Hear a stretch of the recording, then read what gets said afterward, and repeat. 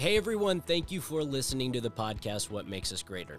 Our unedited, unscripted conversation is to showcase some amazing people we have right here in Tippecanoe County. They may be experts in their field, business owners, mothers, or students. They are the people in our community who wake up each day with one goal in mind: be better. We hope that you enjoy the conversations. We hope that you learn something. We hope that you get the spark to make this place better. Because without a combined effort to improve our towns, we can't make it very far. Enjoy today's episode and remember to like, subscribe, and share.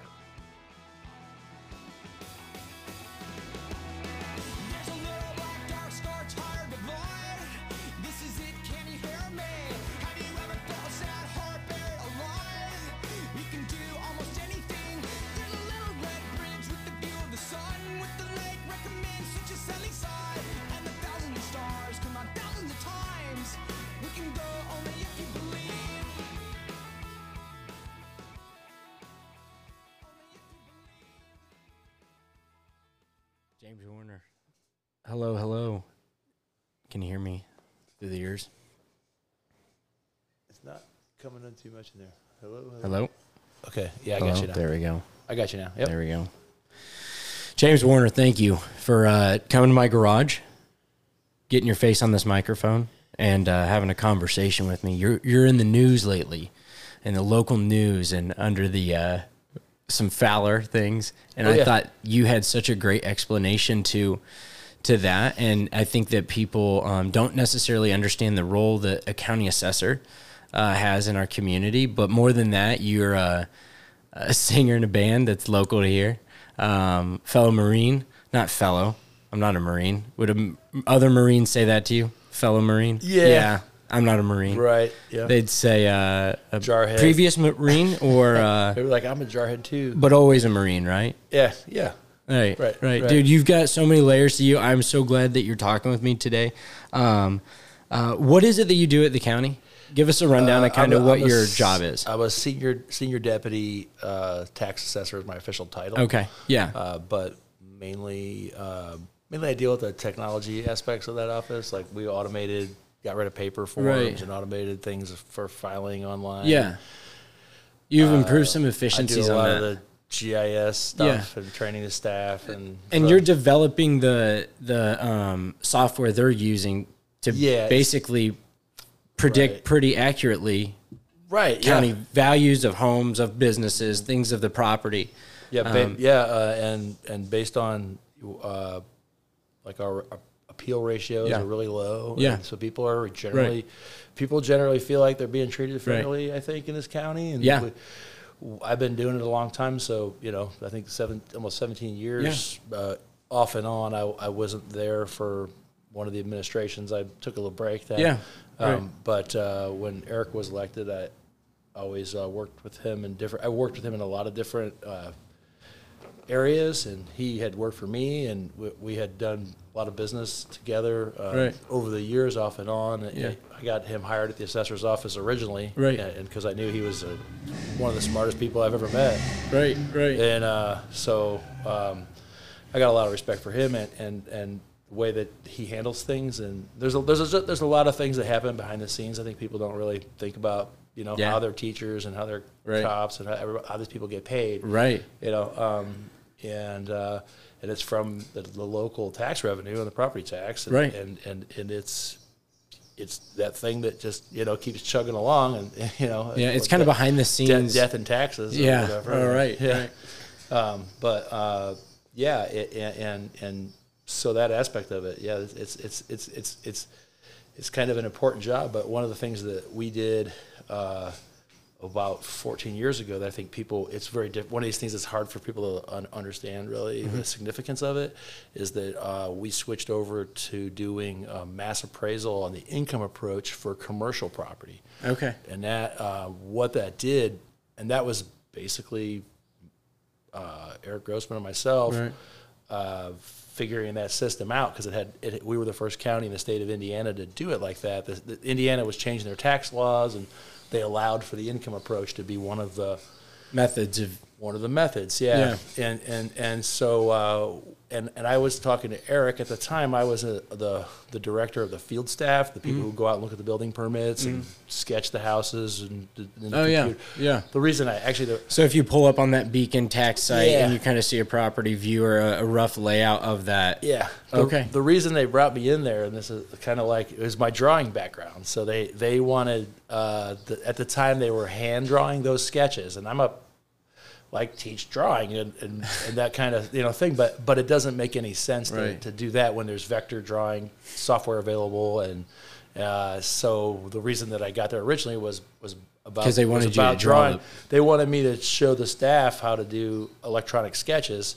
So you could go around to each property electronically and just sketch it out. Right. In those days, we were just converting, the pencil drawings over to vector drawings. Got it. And so that was something that happened when Samantha Steele was the assessor in 2008 or so. Yeah. We started doing that. She was like in 2007. Yeah. And we started going that direction right away. And then so we would see the blueprints of all the buildings being built, and the assessor sketch is sort of like a dumbed down blueprint. It's just enough data to drive a replacement cost model in the computers. Okay. And so I was talking with Eric. I guess I was handling building permits and looking at a lot of commercial buildings and condos coming in, a lot of changes happening in the county at that time, and all the time. And Eric was handling the tax appeals and doing data analyst work. And I was talking to him about that, and he was telling me how he used the income approach to settle these tax appeals. And I just raised the question. It's like, well, why are we only using that for the people who complain? Why don't we use that for everybody, all the commercial properties? That's and I come from the from the mortgage business too, and think about it from that aspect, and like, well, that's how they value themselves, right? That's how their bank values them. Yeah. So why don't we just value them all like that? And that'll take care of your appeal problem, because your market rate. And what if you're doing them one at a time for appeals? That's different than batch. Right. But a lot of times working in batch is better for equity. Yeah. It's you could see consistencies then, and rather than one isolated case at a time. Right. We try to handle everything in mass appraisal. So we were the first county to do a mass appraisal on the income approach. And what it did for our tax base is something that, like I said, it stabilized our tax base, because if you followed tax law, like news in Indiana over the years, you'd see like, oh, this county lost all this money because Walmart won a big, appeal. Well, that county assessor didn't know what Walmart was worth. They didn't have a sale of Walmart, so they just picked some. It must be $20 million. Well, we did a lot of research on the income side, income models, and what would happen if that Walmart left, and they and so they had these dark store cases and all that kind of stuff was going on at that time, and so we made, and the case that made it for us was because there was a charge at the beginning. We were working with a contractor at that time that was this Income Works contractor that did that for the individual properties, and we were trying to say like, well, can you just give us your raw data and then we'll do that on everything. And so we accomplished that, so we're the first county in the state to do that. Now a few others, especially Marion and some other places, use that methodology. But what it did that year was it added $1 billion of assessed value, and at the time it was about a $10 billion county, so it was a 10% increase, right? It eliminated tons of our appeals. So because what happened was that, of course, the people who were being way underassessed weren't complaining, and nobody really checked it out. And it was hard to beat the data. Then we came from a time when township assessors were doing work and just rolled over to where it was just all under one county assessor. And so we were looking at things more broadly than just in that narrow scope of the political township. And so one of the cases we pulled up was there was the McDonald's that was on campus, and it was assessed at like $250,000 or something like that, right? And we ran it through the income model, and it was like $3 million. So we're like, okay, well, these guys are gonna, and you figure for revenue, that's for the cost of the software, and pretty much that's with what we do on all of it. All this stuff is really nominal, because one decision can be the difference in millions of dollars of revenue for the county. And anyway, so what happened was, we added $1 billion of assessed value, but a majority of the properties went down in value. Like a lot of them went down in value, and particularly like those big box stores and those ones that where the county could have suffered big losses based on revenue that was on garbage values, that were going to be taken down in appeals. That appeal process, because everybody can file. Like we're in the window right now to file tax appeals. If you got your Form 11, there's so much time to file a tax appeal. But if you we just got a stack in the mail. You use the tools on the website and you start looking at what things are really selling for, and you're kind of like, okay, well, this could open up a can of worms I don't want to open up, or you just have the sense that, hey, this seems fair. Like I had this conversation with the neighbor just the other day, and it was unprompted, and he brought up his, can you believe my assessed value just rose to this? And I was like, man, well, I think I know why. Like, I mean, they have the most accurate information now, and things are moving very north, and so it wouldn't surprise me. Right. It doesn't surprise me about that. And that's part of what I've been doing over the last few years. That really since 2020 was using GIS to communicate the assessment information and sale information to the public. Right. And so that is good. It's like more one of those things. Like the more you know. The more informed taxpayers are, the less likely they are to want to file tax appeals. Yeah. A lot of it's because it's a shame. It's a lot of work for both the county and the citizens. Right. Sometimes there's like tax attorneys that drive that want to go out places in Illinois that they have to have a tax attorney if they're a corporation, and then the culture is the tax appeal attorneys, and so that's a whole business there. Here, you don't have to have a tax appeal attorney. I've filed tax appeals. I'm a tax rep. I can't file tax appeals in Tippecanoe County, for reasons, but in Indiana. But I can file them anywhere else if somebody was in Marion County or whatever. And I've done that kind of work before too.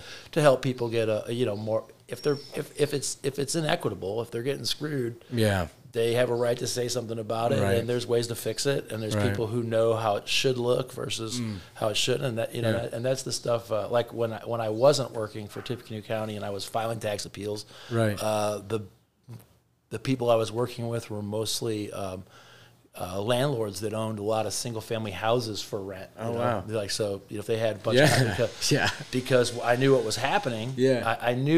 I knew the county didn't have the rent data to be able to really do gross rent multipliers. I knew they didn't have the data, and I knew that they were comparing those rental properties against sales of owner-occupied houses. And they're two different markets. Like the guy who's going to buy that thing to rent it out is not necessarily the same guy who's going to buy that thing to live in it. Yes. And in Indiana, if you're a landlord, you're going to pay the 2% rate, right? And so and sometimes when you're an owner occupant, so there's a different value there, like that your use living in the house and having your 1% cap and your homestead, it knocks your tax bill down. You're about a third of what the guy is who's renting the property out to probably sometimes the poorest among us. So the way Indiana law is, it kind of does hammer that rental property class.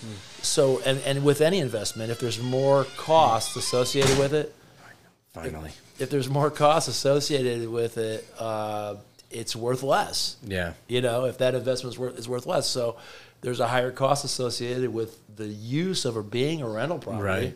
So therefore, in the market and the math, it should be worth less. So my clients, when I was doing tax appeals, were a lot of people like that single family home landlords that were getting screwed. And I knew they were getting screwed, even though I worked there. We just couldn't. We didn't have the data to change it. We had the commercial data. We were doing it for like the the mall and the factories and stuff, but we didn't have the residential and so that's one of the things we've done over the years is I started this database of property rents, and so there's somebody at the assessor's office who just cruises the websites. They know what this company rents for, or that company rents for. They know how much different the rent is around the campus than over here, or out in some subdivision someplace. Right. So we knew that we were lacking that, partially because I was on the other side filing appeals for these guys. Right. So we built a system that took into account that rent, looked at what houses, and made sure we weren't comparing those against houses that were bought to be residences. If it was, the ones it is too different. Yeah, so we would watch, hey, that one never had a homestead filed on it. Yeah. Probably a rental property. Class it that way, and then track those. So you were doing that almost manually? We separate them. We were at the, but that didn't really exist back in the day. Oh yeah, we built it in like the last I don't know 10 years ago or something. It's, but as Eric's been in, this is what is he 8-9 years now? Wow. Coming up 10 years or whatever, 10 years. So we started building that when he first took office 10 years ago, and so like. It's at a very high level now. Another guy took that project over for me, and he's doing great GIS work. And it's not what's cool about that is it's not only the tool he made on the GIS is not only it helps us with valuation, but if you moved here and you were like, what does stuff rent for in Lafayette? You could look at that website and just scroll through the neighborhood and just see where the rent's on a chart. Yeah, and you click on that chart and it gives you all the information of all the properties that we knew were rentals and that we know sold. Right. Because if we were, if there were single family homes and like I said, they were going to be owner occupied, we knew that we don't know, that's a different market. Right. And so trying to keep those separated. And I think that helped out. That helped out so that, the landlords weren't having to jack up all their rents too, but it's a good public service. Someone could see what an area rents for. So they're talking to a local landlord. I'll give you this price. Right. And that's one of the things I see like a legitimate role of government is in that regulatory fact is like, for instance, like when you go get gas at the gas station, there's a sticker on every gas pump that says that it was inspected by the local Department of Weights and Measures. Okay. So there's a county Department of Weights and Measures, and somebody went out and they took that pump and they pumped a gallon. Yeah. And they're like, this thing pumps gallons. Right. Because if it only pumped half gallons and they told you you're paying per gallon, and that wasn't really a gallon that came out when it was a gallon on the pump, on the meter, then they could rob you that way, right? So there's a certain thing like that where the government has a role like wow. Yeah, I mean, I see what you're saying. That standard of measurement is constitutional, and that's something that they do for like a gas station or whatever when they're selling it at a certain level to make sure it's calibrated or whatever. Yeah. And that's something that like I saw when we were doing the sketches of the properties, like when we were doing the sketches, we were doing. Taking and converting those over to vectors, we were finding lots of errors where like in the old days somebody would have done a pencil sketch and they wouldn't have really done the math to figure out the square footage. They would just write down whatever the builder said, and then the realtor would echo whatever the builder said it was. Right. And I can't tell you how many properties, like probably hundreds, maybe thousands of properties that we found that were listed as higher square footages. And nobody ever came out and actually measured it. Right. Like people see the real estate listing and it's 2,500 square feet, but nobody goes out there with a tape measure and actually measures the thing. Including the real estate agents, including the appraisers, who are supposed to do that. Right. Right. But because the county does that, and they do that we look at every property, they look at a quarter of the properties in the county every year. So in a 4-year cycle, they all get physically looked at on a computer now. Eric does it. They used to send people out, and Eric thought that was the most ridiculous thing ever. So it's intrusive. It's funny how a guy in your lawn with a camera is more intrusive than a plane flying over, looking over your fence. But it's a perception thing, So So we just went to more routine. Eric, we push for routine flyovers because we're not. There's dogs out there. People are in danger driving around. It's a waste of gas, whatever. We can look at it on the computer, measure it. All the tools are there. Absolutely. There's not a reason to go out to the properties much anymore, except for like building permits. They go out and look at those, or if somebody does file an appeal, and they even did that with the water department. I mean, they don't even have to get out of their car. They just drive by with the sensor and they can read your meter. Yeah. Wow. Yeah. I mean, that's it. Yeah. I've been working and probably find it from some computer. Yeah. I've been actually working with a guy from the city talking about GIS work. They've had the city's had a contractor for a while doing their GIS stuff, and I was showing their IT director like some of the tools that the county has that they could use. It's a county-wide license. Right. We could, and so they're going to try to, I think, do a little bit more of that stuff in house. It's interesting. That could continue as contractors. Right. So we're just kind of going down the road. But water was one of the projects. Water, right. and then there's so many great tools with GIS that I would love to see implemented. Like one thing is just like a street drain maintenance program, community maintenance program. If I own a business on Main Street, there's no benefit to me at all to having the street flooded because their leaves got into the grade and blocked the street drain. You know, so it's just a thing where like somebody in the community would be like, "Oh, there's a drain by my house." Yeah. Let's say here in the neighborhood. You're the president of the neighborhood association. Oh, right. Let's say there's a drain here and it causes standing water someplace. Somebody could be like, "Hey, I'll make sure that thing is clear." Yeah. It's easier to just go out and make sure it's clear. But that's expensive. That can get very expensive getting that. Are you saying just your time to go out and rake leaves, or are you saying just like rake leaves? Yeah, somebody's just like, they're at their business and they're like, we got one of these drains in front. Yeah. Just check it out to make sure it isn't full of leaves because it's full of leaves. The water isn't going to go down, and you're going to have standing water in the street, and then the sheriff's going to come out, and he's going to put a cone, and then they're going to put a help request in the city, and somebody's going to come out. So it's like a GIS, like a program where somebody could opt in and say, I'm going to take care of that drain. I know where it is, and I'll be responsible for it. Whatever, it's in front of my business. Take ownership of it. And they don't even think about that stuff. I had a business downtown. I never thought about like the street drain. I figured it was their job to clear it.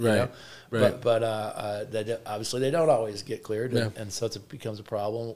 Or like the other thing where somebody could opt into a deal with like, you've got a security camera, I've got a security camera. We could opt into a thing to say, hey, local police or whatever, if there's any. You can ask us for security footage, right? And you could opt in, volunteer in, or not. And I support that kind of thing because it's, if somebody robbed one of our houses and we didn't know that like maybe these guys at the end of the alley have better camera footage than we've got, but they opt into the program.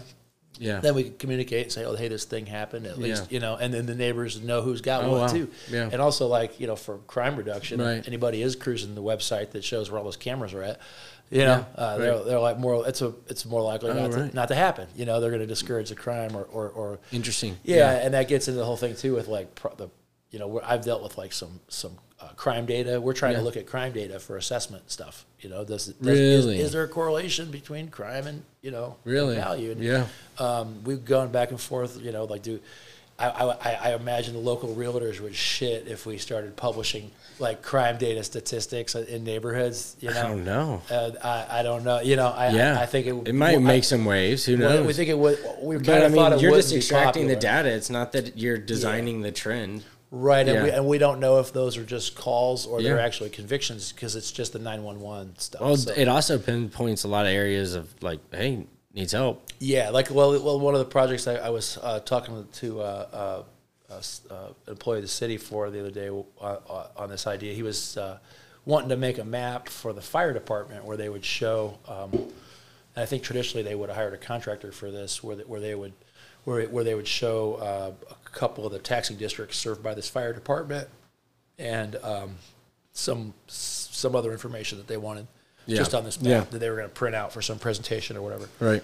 And so he was like, I could just do that myself rather than getting some contractor to do this on the GIS. He's like, yeah, you could, so I showed him some stuff on what to do and cranks it out. And then I was telling him, I was like, what about, we could add some information. Let's see we could put down all the calls for fire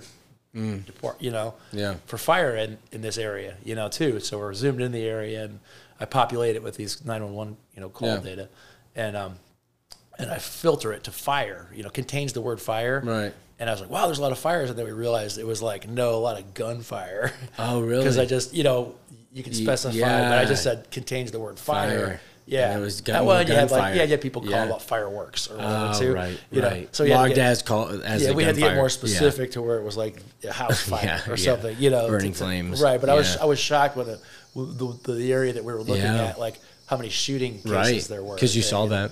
Yeah, it was just like, wow, it was like a lot of calls here for shooting. Right. And maybe the people are calling because they think it's shooting, but it's just the guys over there with fireworks. I don't know. I don't know. That's public works stuff. It seems like you can manipulate it quite a bit in order to kind of see the information. Yeah.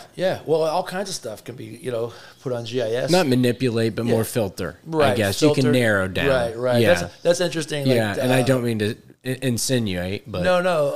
I think semantics is important. Like I was just writing something the other day where I talked about data and I used that word manipulate, and I thought, like I've heard of data like massaging the data in a way, because you're not necessarily, it has a negative connotation, but I think we tend to use that because that's probably how we heard it, like somebody's out there manipulating. Well, right, yeah, and that ends up with I don't think anyone would have a positive view of that word, but it isn't necessarily. That's not. What it is. I don't know. And it's you've got the rawest of the data too. I mean, you're pulling it, you're extracting it yourself, and so that's what it's nice to see go through that.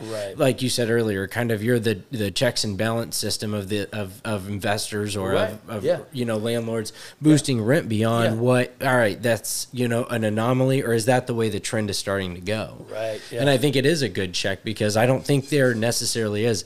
I think from a renter standpoint, what they see is what pops up on Zillow or, wherever on Facebook or wherever they get it. And that's just seeing the market rate of it. Right.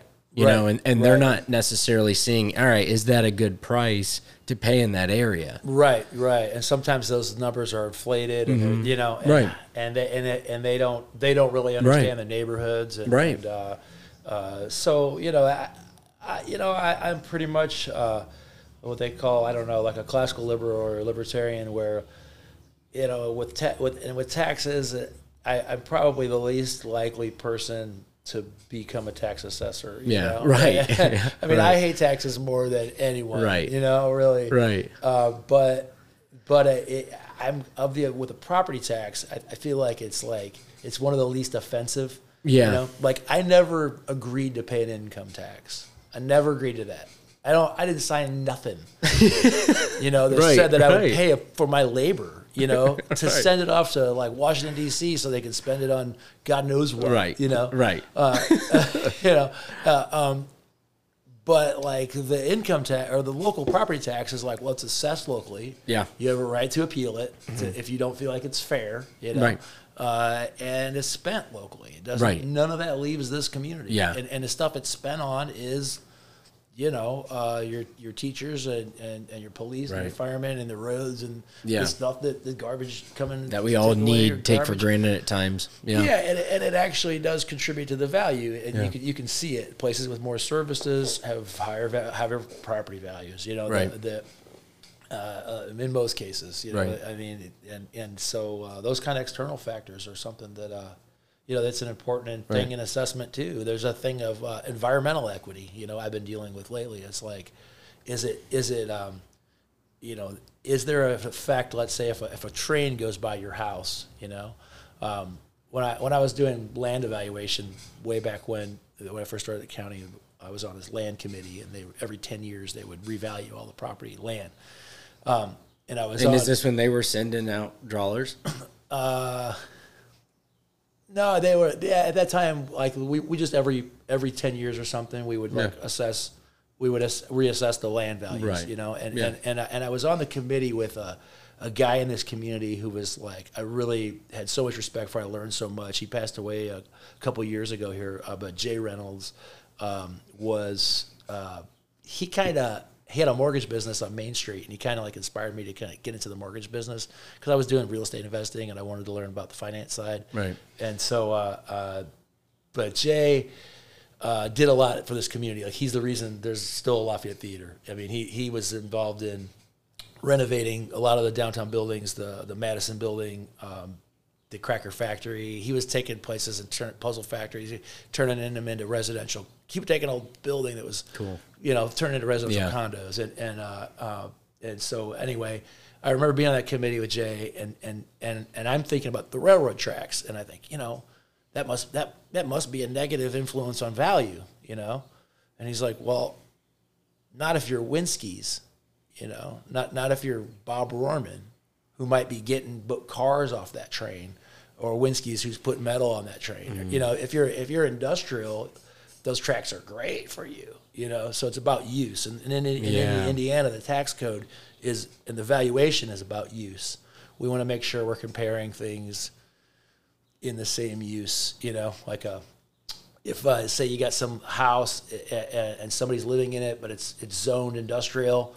Yeah. I might have an industrial property over here that is for industrial use, and maybe it's worth millions of dollars and sold for millions of dollars. But as long as that person lives in it, we're going to treat it like a residence. We're going to compare it to other single family homes. Mm-hmm. It's about how it's value and use in Indiana. Right. And so we had to consider the land use in order to really make accurate predictions on what the values might be.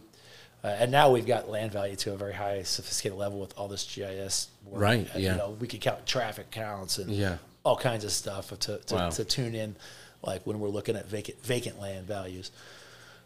But yeah, Jay kind of woke my eyes up to a lot of that stuff. Where like sometimes something that you think is a negative is a positive, and it just depends on, again, what you're doing. Are you doing is it a hotel? Yeah, maybe the tracks are going to suck for you. Yeah. But is it but that's it. Is other ways the tracks might be great. So we started looking at more a more complicated set of uses. Yeah. And what I was talking about earlier with environmental equity gets into the basic environmental equity has been here forever is the floodplain. Right. You can't build in the floodplain. Yeah. It's lost value. It's practically nothing in it. Is there no use for it? I mean, it depends. Where you're at. Like if you're in Union Township where there's no planning or zoning centralized, they don't stop you from building or anything. I'm pretty sure. I mean, if you want to pay the flood insurance, you're going to have to pay flood insurance if you have a mortgage. But if you don't have mortgages, you don't have to pay flood insurance. I don't think they can stop you really from living down there. I've seen, all kinds of stuff, trailers and stuff in the floodplain. Yeah. But but that's the basic kind of idea of environmental equity. It's like, this property floods, so it's not, even as farmland, it might not be as valuable as farmland that doesn't flood, that can withstand a crop. Right. And you can't build on it, so there's obviously this thing. But I started looking at it, and I had been doing some GIS work for Cook County, and they deal in their assessor. They have a factor for people that are in the path of O'Hare Airport. So if you're by the airport, Midway or O'Hare, and I can look at it on a GIS, a sound map, right. And they have it built into their models to do a lower value on the areas that are on the flight path, because they have this. It's interesting. I wonder about that here because I enjoy kind of the airplane traffic we get in this line. It's neat, I enjoy it. It's a nice dull roar, but I can imagine how it'd be if those planes got any bigger. Right. Or there are more frequent flyers. We'll hear the team fly out, and it'll kind of you'll hear it inside. I was like, man, having that every day would not be as fun. Right. Yeah. So they account for it, and so we thought, but they don't account for it by the highways. Right. So we'll take, what is the sound? Are the sound frequencies, are they the same as they're on the flight path? And if you're not accounting for it on the highways, and then, people bring up, some highways, that's why they have those sound barriers around the highway. So some communities maybe have the sound barrier and some don't. And is the sound barrier effective? But then the whole thing boils down to, is it really an issue or not? Yeah. And the only way to do that is to be able to isolate the values, do a comparative study to those in the, in the noise zone and those not. And if you see clear differences, it's like the houses on the golf course are worth more. So can they devalue over years? I mean, what do you mean if you win? So if let's say a town bottoms out and home values plummet. Right. Worst case scenario, right? I mean, does your model adjust for those then in 5 years? Yeah, well, that's what with the sales. Yeah, they do their sales analysis, ratios every year. Right. And they look at current sales. Right. And so we're always going to be a year behind, and then the taxes are a year behind that. Right. Okay. But that's it. That's why we track the information. In fact, when I started at the assessor's office was 2007. So I watched the whole thing crash. Oh yeah. And we're dealing with a really messed up system from the previous administrations that they just really didn't get mass appraisal, and it was new. I mean, those assessors that worked back then, they had to deal with something like the state found the Indiana property tax system unconstitutional, and then they had to completely revamp the whole system. Wow. Which gave them an advantage of being able to build a system that was, within appraisal standards. Because when these systems were built, there wasn't like now, like all the assessors were members of the IAAO. It's a International Association of Assessing Officers. Yeah, yeah. And so the IAAO basically wrote Indiana tax policy, with the exception of whatever they duked out in the House and Senate or whatever to get that final tax bill that came out. But that changed the way they did it, because before it was just based on replacement, and it was like a house like mine that's 140 years old was assessed at like $20,000, and a brand new construction house was assessed at about what its market value was, because they looked at it for replacement, and so they found that was unconstitutional. Right. The builders, of course, pushed that, right. But they were right, I mean, in the end, it hurt me as a property investor, but that's what we were dealing with, was that like overinflated market, rapid crash, people still having to pay the tax bill based on the before crash. So by the time all that sorted itself out, the person I was working for was in and out of office, and she moved on to Marion County and worked for them. Actually brought that mass appraisal and income approach there, but that getting back to that mass appraisal and income approach, I keep thinking about it because it was just something that me and Eric, we thought about it. We were on a canoe trip, and we were just talking about that in the canoe, and we we're like, and I just asked them that question, like, why don't we just do it that way? And they're like, I don't know, can we? I was like, well, according to the law, it looks like we can, but nobody had before.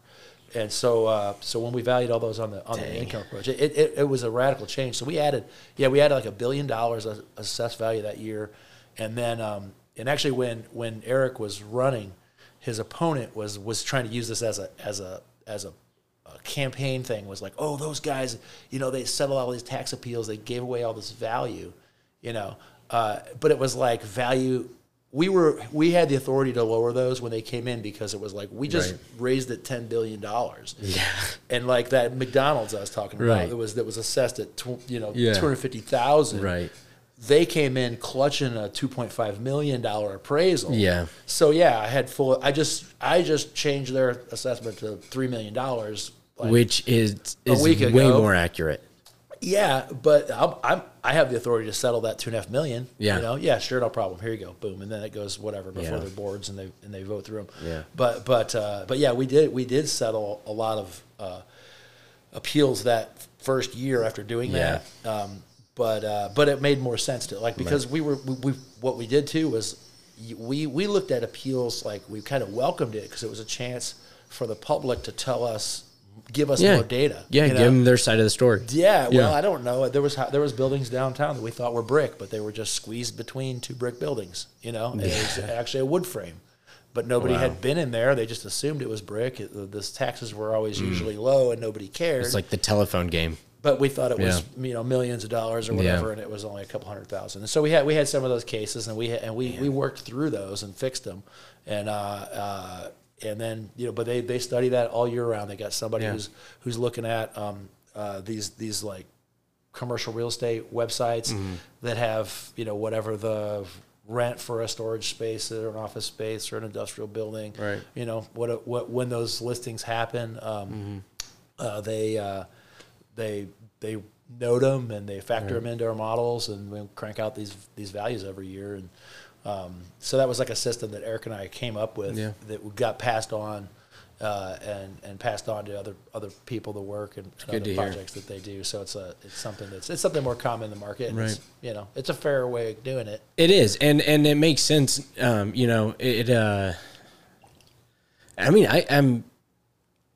to be honest. Luckily, my wife does a lot of this tax thing, but from my standpoint, it's hilarious to see kind of these older homeowners around here who do watch this every year and then bring up the fact that, it's almost a realization that was you're almost on a different time now. Like, this is a more accurate assessment of the property values, right, because he's getting people. It was funny because he said his assessed value is almost identical to what he's getting phone calls about, with people going, "I'll buy your property for X." Right. Yeah. It's very, very similar to what those offers versus what the assessed values are. And it makes sense that people do pay that fair share, because it does kind of supplement what you're using every single day. Well, and that gets down to, you had mentioned earlier, the Fowler House thing. Well, right. So this is a property that's in our taxing district. Yes. It's zoned just like my house. It's R2.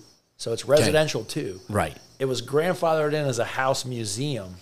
How is that grandfathered in? Well, it was a house museum. It was owned by the Historical Society at one point. Okay. Yeah, but they never changed the zoning, and that's the zoning was bad anyway. But like, I think when they did the Nuzo, it was a mess. It was just, they should have left a lot of that stuff alone. But there was a lot. I could do a whole one of these episodes on Nuzo. Right. Right. But anyway, speaking of zoning, I had somebody that was in the zoning area in the county who came up the other day to talk to me about their taxes, and they said they were wanting to know about because they had a big increase. She had a big increase, and her land went from, like, I don't know, 25,000 to 70,000 or something, and it was over a couple acres, and so I looked up the property and I looked at what it was, and the value was, I pulled up one of our maps, and I just went to the property and started zooming out to bring in the sales data.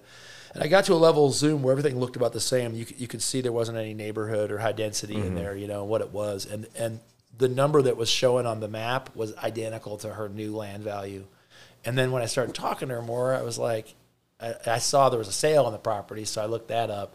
And they had paid, like, I don't know, $400,000 or something for the place, and it was assessed about $350,000. It's like, your value went up $50,000, but it seems like it may be a big jump.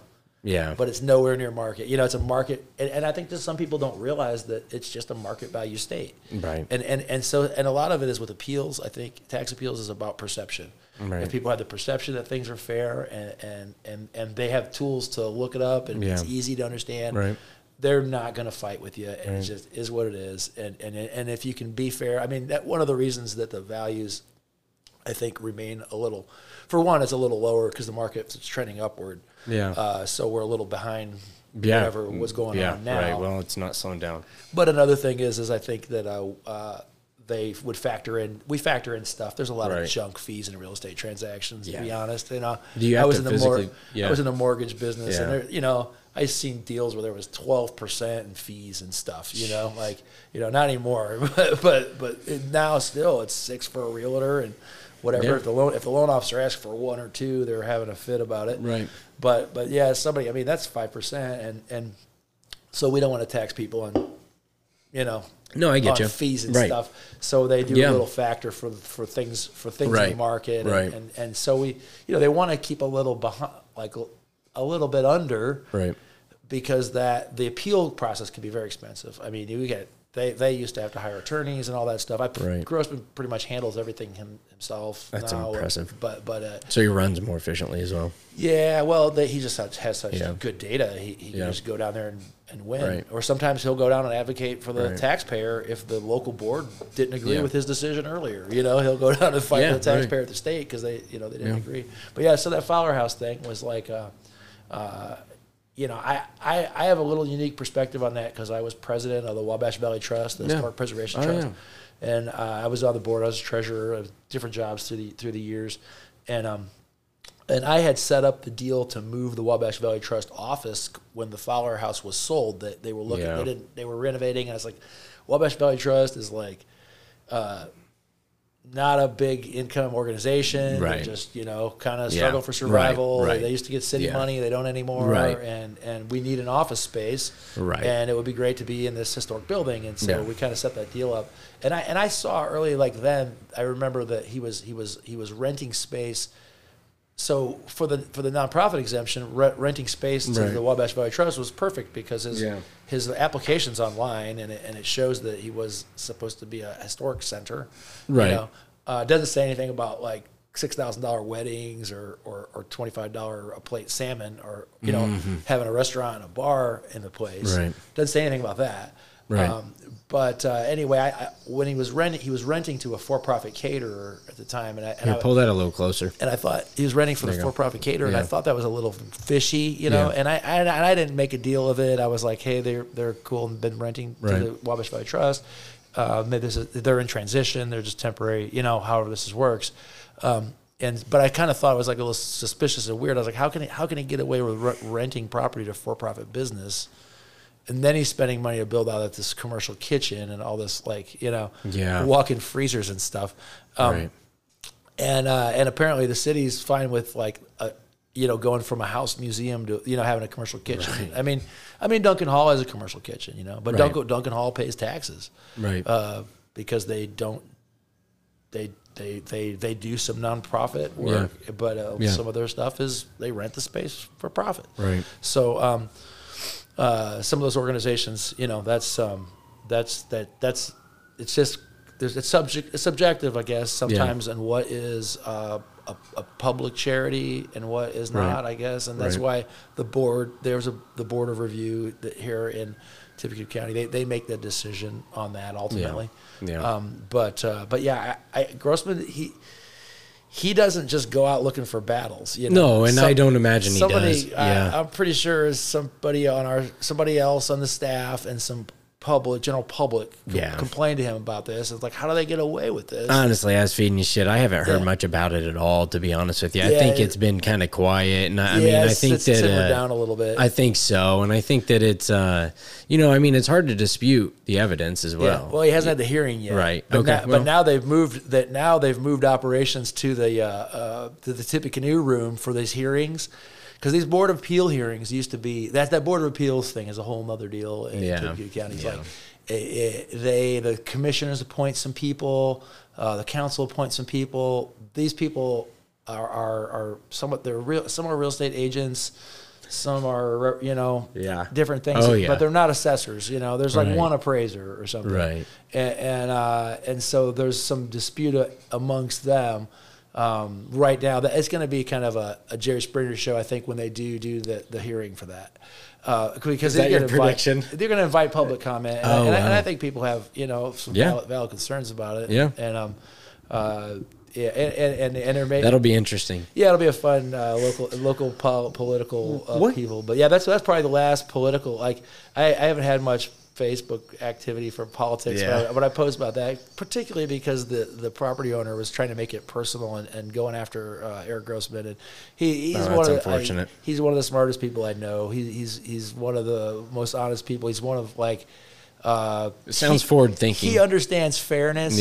Yeah, and he. I mean, we ask like ChatGPT. we put the case. I put the case in my AI thing, and it came back, and it was like yes. It's just like, are you? That kind of makes sense. Even the artificial intelligence was like, are you crazy? Like, obviously, you can't have a restaurant and a bar and not pay taxes. Like, that just doesn't happen. Like, okay, so even it knew.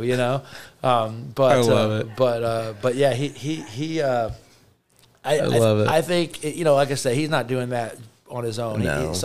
He's had calls and complaints, and he wants to investigate, and ultimately the board makes the decision. So then it depends: is the board gonna make that decision, right, or not? I don't know.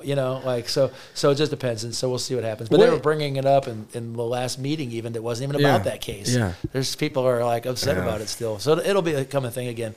But what got you into this? Because it seems like it's, obviously you have a background in art. That's what got you almost into this kind of it got me into it. industry. And it's still very, what I do is very much an art. I'm doing cartography on the computer. It's like electronic maps is like. Well, and I was talking with Tisha Lee on this, and she mentioned that you guys went to the same undergrad together. Yeah, we went to the American Academy of Art in Chicago. And in Florence? Yes, she went to the Florence Academy also. Yeah, we were there at different programs. She was there with the American Academy, had an exchange program, and then I went to Florence when I was here at Purdue. How long had you been doing art then? Oh, I did it my whole life. Yeah. Man. Yeah, I was the kid that, I just always did it. It was the one thing I was good at. It was like, I think my son doesn't play any sports, and I'm kind of happy about it, because to me, like when I was playing sports as a kid, I feel like I tore up my body. I feel like I still have like knee issues and stuff from some football injury or whatever. Yeah. I was never good at it, Right. My dad never came to the games and stuff, and when I was a kid, I'd resent that. Yeah. I was like, because you think, you're a father, you're going to go support absolutely. Your kids. Yeah. And he was very cut and dry about things, and he's like, he tells me, I didn't tell you what to play. Did I tell you what to play? Yeah. No? Yeah. Okay. Well, I don't like football. Why would I go to a football game? Right. You know?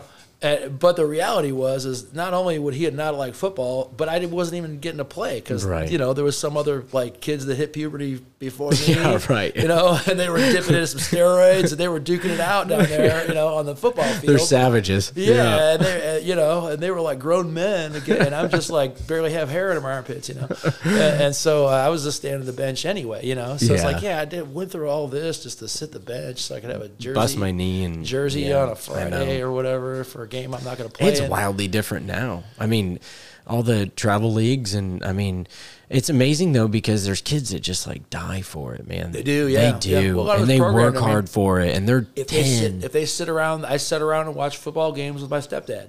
Right. So it was a thing. Right. It was the thing you had Very to much. do. It was, okay. I see that. And it took me a while to figure out in high school that like, man, I'm no good at this. So how about I just do drawing because that's the only thing I'm good at, and so I'm just gonna stick to that. And so were you doing that at a young age as well? Yeah, I had my dad's sister, my aunt, had a boyfriend that was, and she married him later. And my uncle Chuck, and Chuck was a big inspiration on me as a kid. So like when he was, so my parents were divorced when I was 5, and so that's probably what some of my first earliest memories really. And I would go to my dad's on the weekends, and my dad at that time, my dad was like self-medicated, PTSD Vietnam vet, and just was kind of a wild man, it was kind of scary to be around him sometimes. He was a drinker, and he was a hothead, and he was, right. had a lot of weapons and knew how to kill people with his bare hands, So I was like, okay, I'll leave this guy alone. Freaked you out. But so I would go stay with him, and at that time he rented the apartment from my grandpa, and my aunt lived upstairs and had this boyfriend Chuck, and so a lot of times I would be getting babysat by my aunt, and she was always preoccupied with something, and I would end up hanging out with her boyfriend at the time, Chuck. And this guy was like cool. He was like magic to me. He was going to art school at the Art Institute of Chicago. He was a student, right? Yeah. And so he would like be working on his projects, and then he would give me like a little bit of paint and have me like, here, my assignment is to make a copy of some artist's painting. Here, right. Why don't you make a copy of this artist's painting? So I remember I did a little copy of a Cézanne painting, and then and so what Chuck did was like he made me like, I don't know, maybe interested in it, and then he was, when I was growing up, like he was the most like successful guy in my family. Because he was into graphic design, and he worked at the newspaper, and then he went to work at some magazine in Chicago. So like the stigma of like the starving artist like did not exist in my family, because everybody was like, oh, well, if you're an artist, you could be like Chuck, and he works. He's a success. Look at him, he's publishing magazines in Chicago for HMOs or whatever. So you had no other idea of reality. Where it might be the other way. Right. Yeah, I never had the people that were like, "Oh, well, you're never, right. you're going to starve and you're going to do that." And so from a money perspective, I didn't really I was never discouraged, and I think when you're good enough, I wasn't like the best in school in high school. Yeah.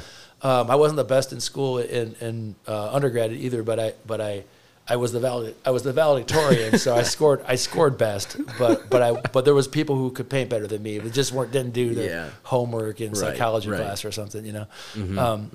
But that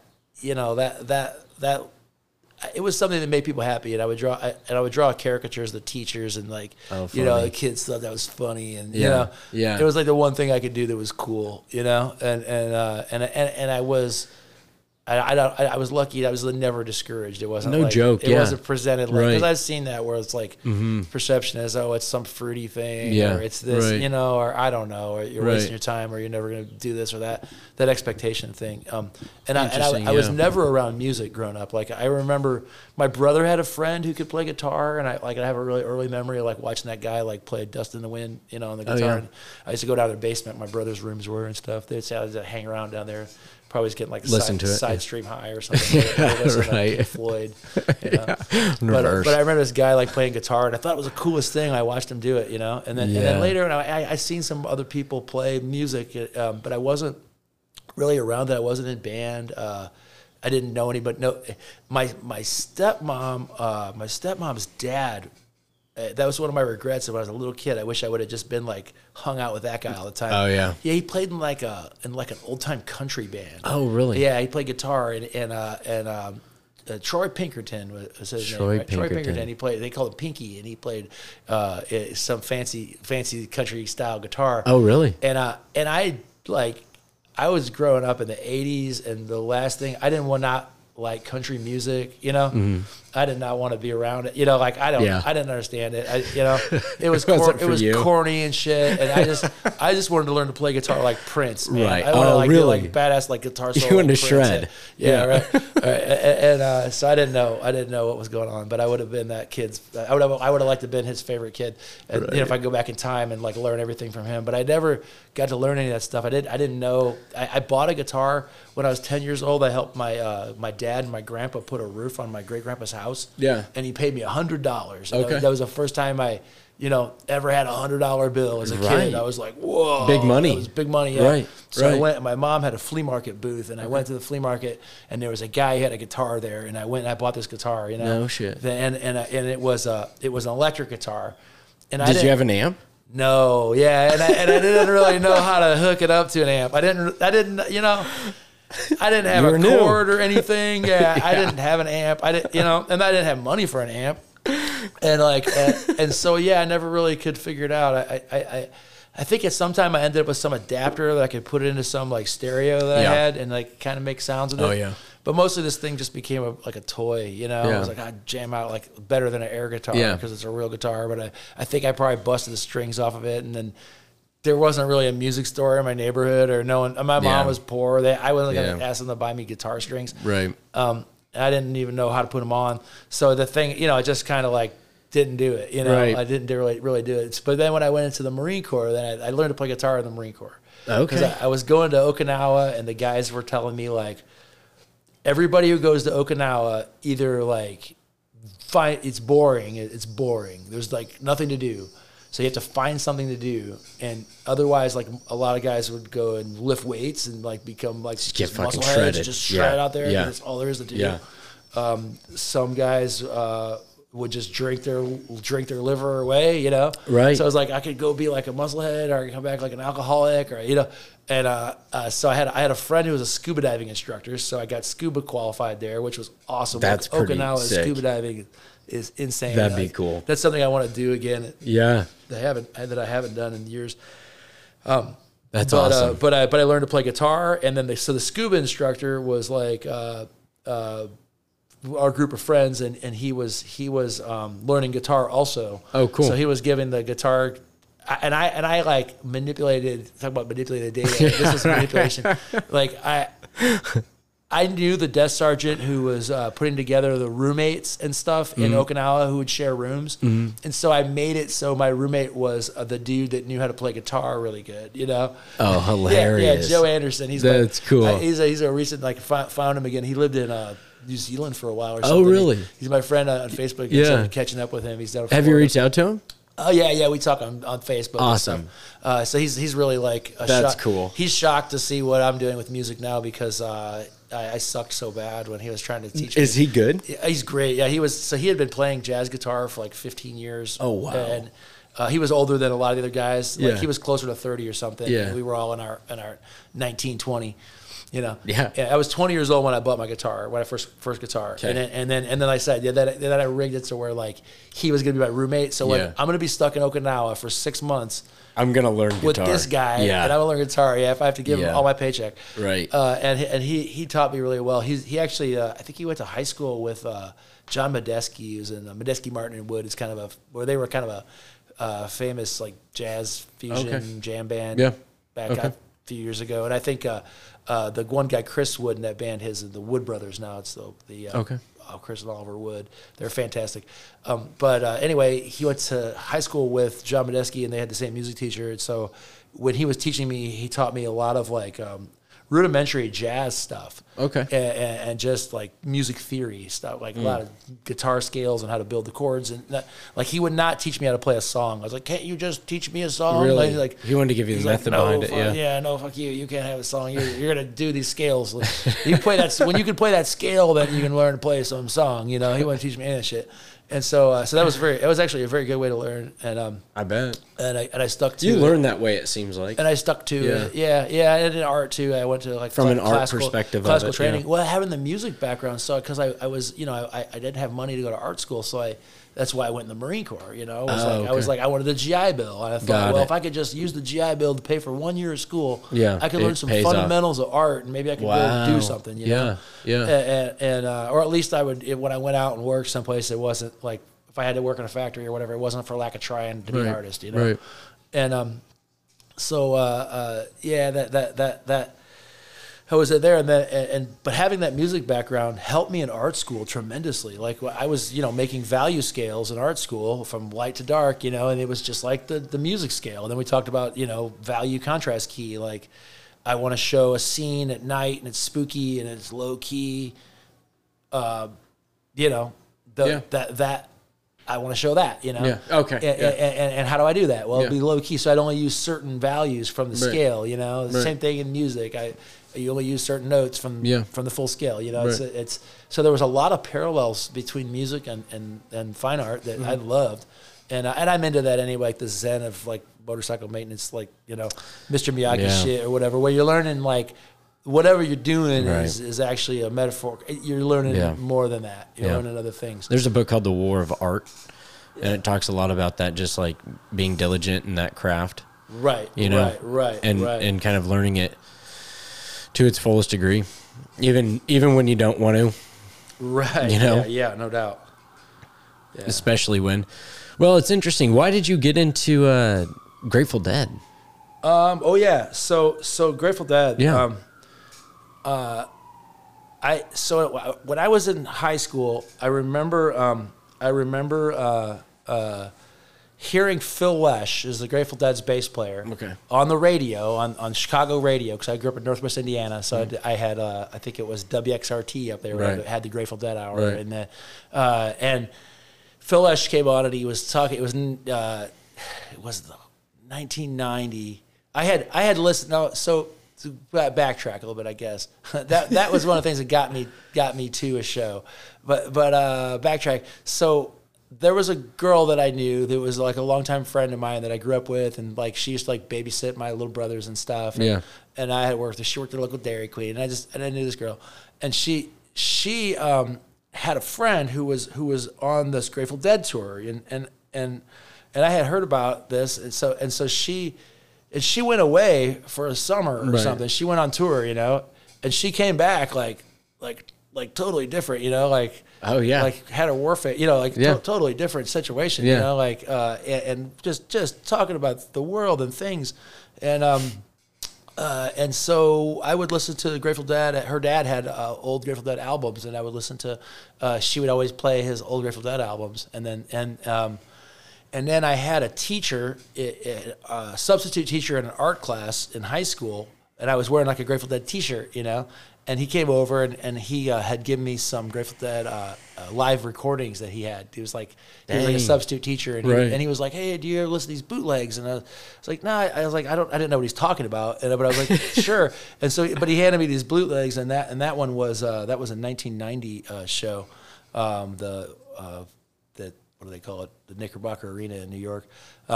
Anyway, I really fell in love with those recordings, and like. And then after going to the shows, like just going to the shows was I saw people there who were selling artwork, guys that were selling their artwork. They were selling their artwork and they were like, making money and traveling.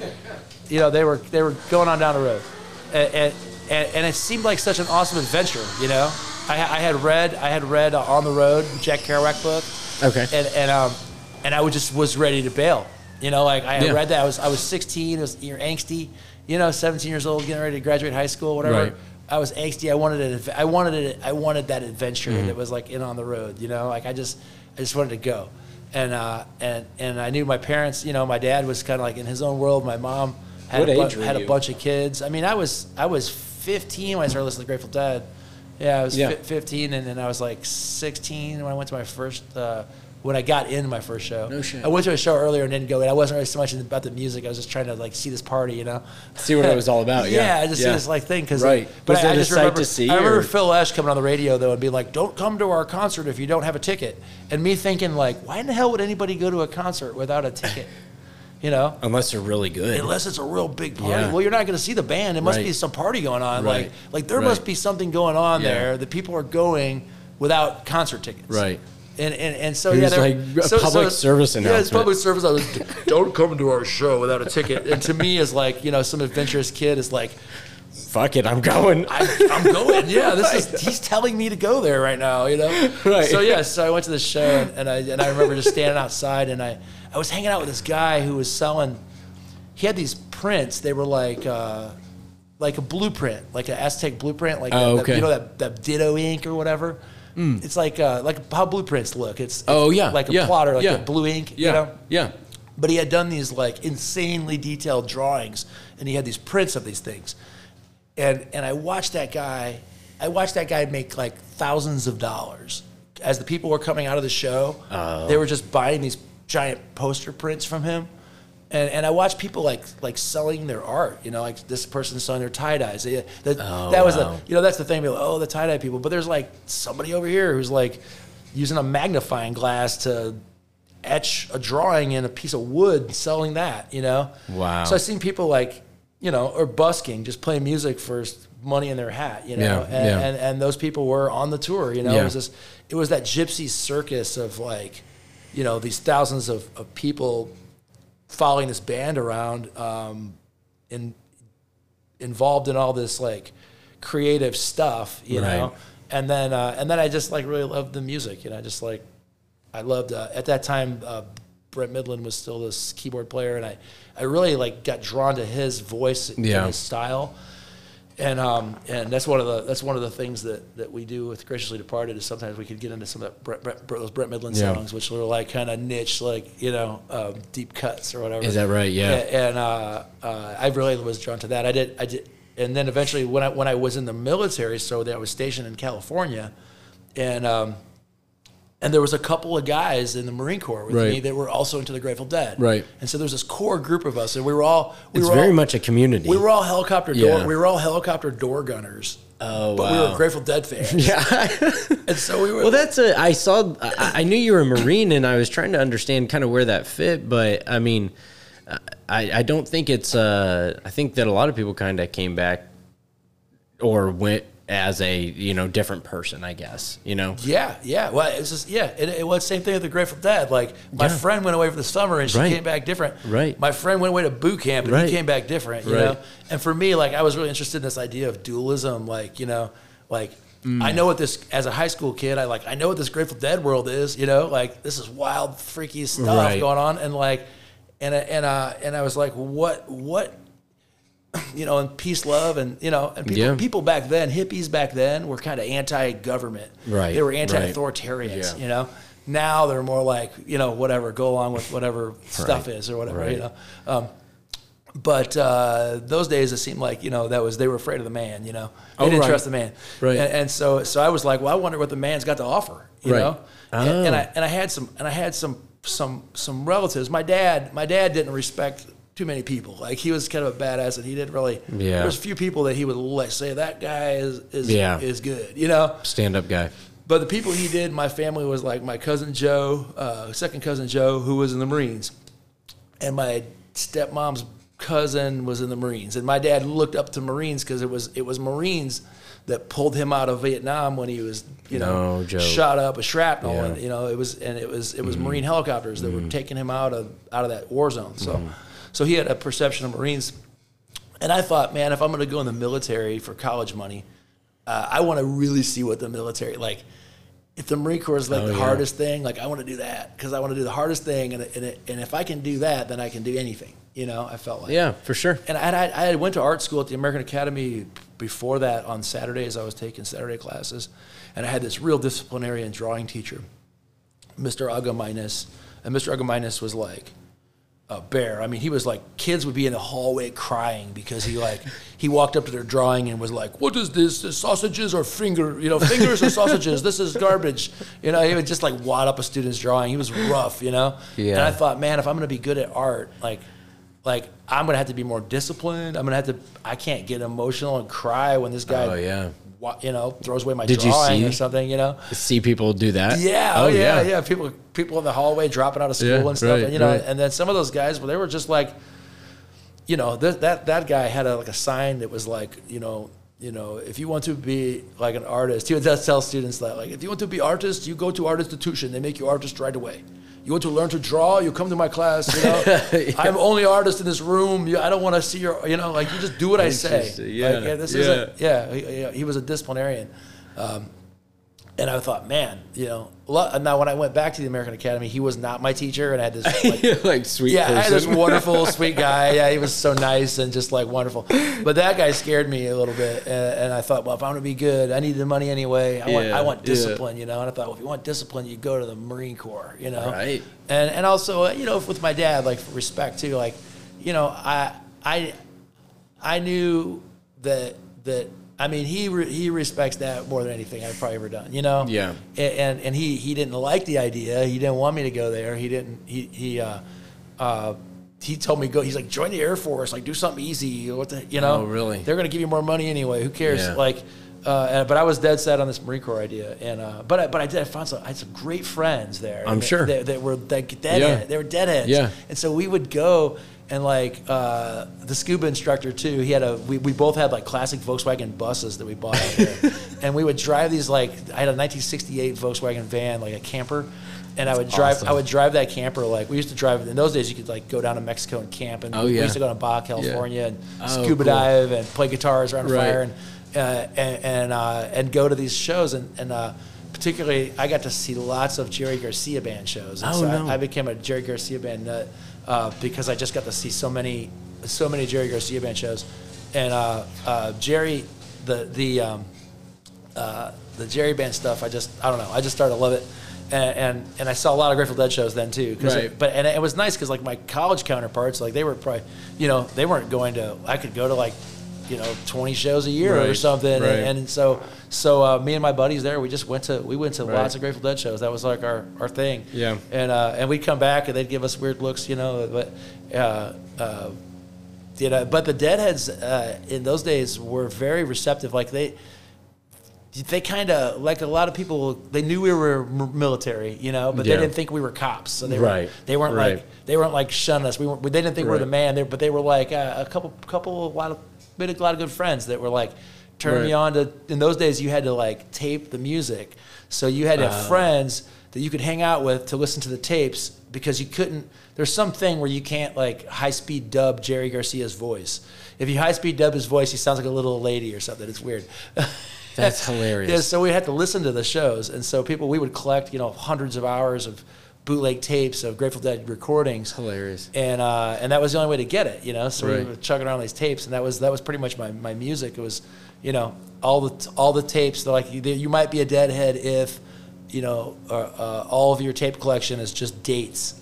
That's hilarious. There's no names of Do you any still tapes, have them? just dates. I do still have them, yeah. That's awesome. I've been through trying to get, some kind of a cassette player to play them on, but it's just, I'm just like, I don't know. There's not. I have them all recorded. They're all like so much is on YouTube, and I've got this terabyte drive, 2 terabytes of Grateful Dead music that I can listen to. That's crazy. And it still is a thing. It's like I play the Grateful Dead with our band, and I listen to the Grateful Dead. I listen to the Grateful Dead every day, probably. Is that right? Yeah. Sure. I mean, I have my whole life. Yeah. But it's a different it's different bands too. Right. It's like if I listen to the Grateful Dead in the 1960s, it's like a blues band, and if I listen to the Grateful Dead in the 1990s, they were playing these big stadiums, and everything was different every night. People would go to those shows over and over because every night they had so much. Every night was different. There's so much material. Yeah, and that's one of the things with our band is we try to change it up. We seldom we'll repeat songs and shows. We could probably go, I don't know, 7 shows or something. Back before we could go 7 shows without playing the same song. That's yeah, crazy. yeah. We're a little bit of a learning curve right now because we have some new members in the band. Oh yeah. We have some new band members, and they're fantastic. These guys, they're like almost as if we had a dream team. Really?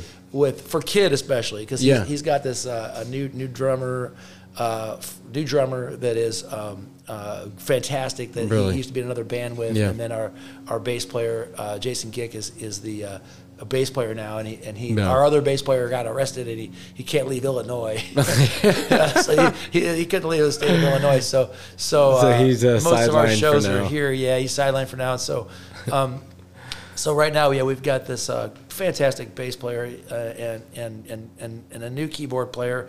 Erica moved away to Arizona. Yeah. And we got this a new guy, Ben, he's phenomenal, and he's really good on playing the piano and the organ at the same time and creating all these other textures and creative stuff and he was perfect. He said when he wanted to come in the band, he told me that he's not like a real like if you saw him you would never think this guy was a deadhead, and he's not. I wouldn't say he's like super heady. I don't know, but he said that when he was in college he loved Bruce Hornsby, and Bruce Hornsby at that time was playing with the Grateful Dead and Jerry Garcia, and so that Hornsby relationship So he said when he was in music school, he's got a master's degree in music, and he was taught himself to improvise on the piano by listening to Grateful Dead. Oh, wow.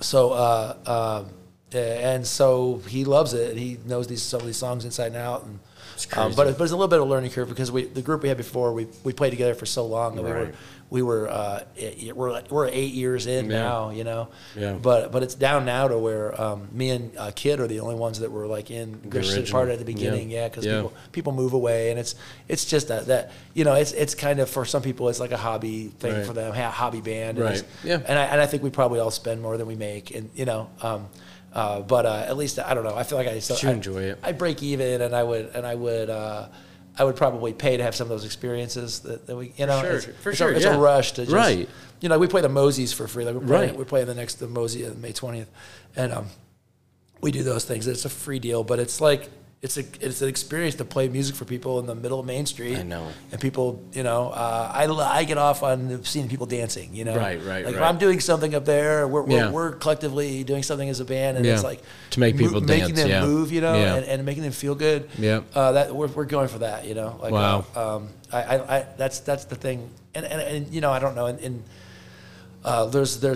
we've had a couple of friends over the years, I think everybody's known somebody that's committed suicide or something, and I always think about it, like the people who come to our shows who later, I find out have something like that.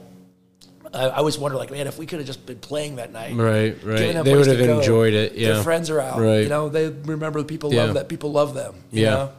I think people get too lost in their head. Right.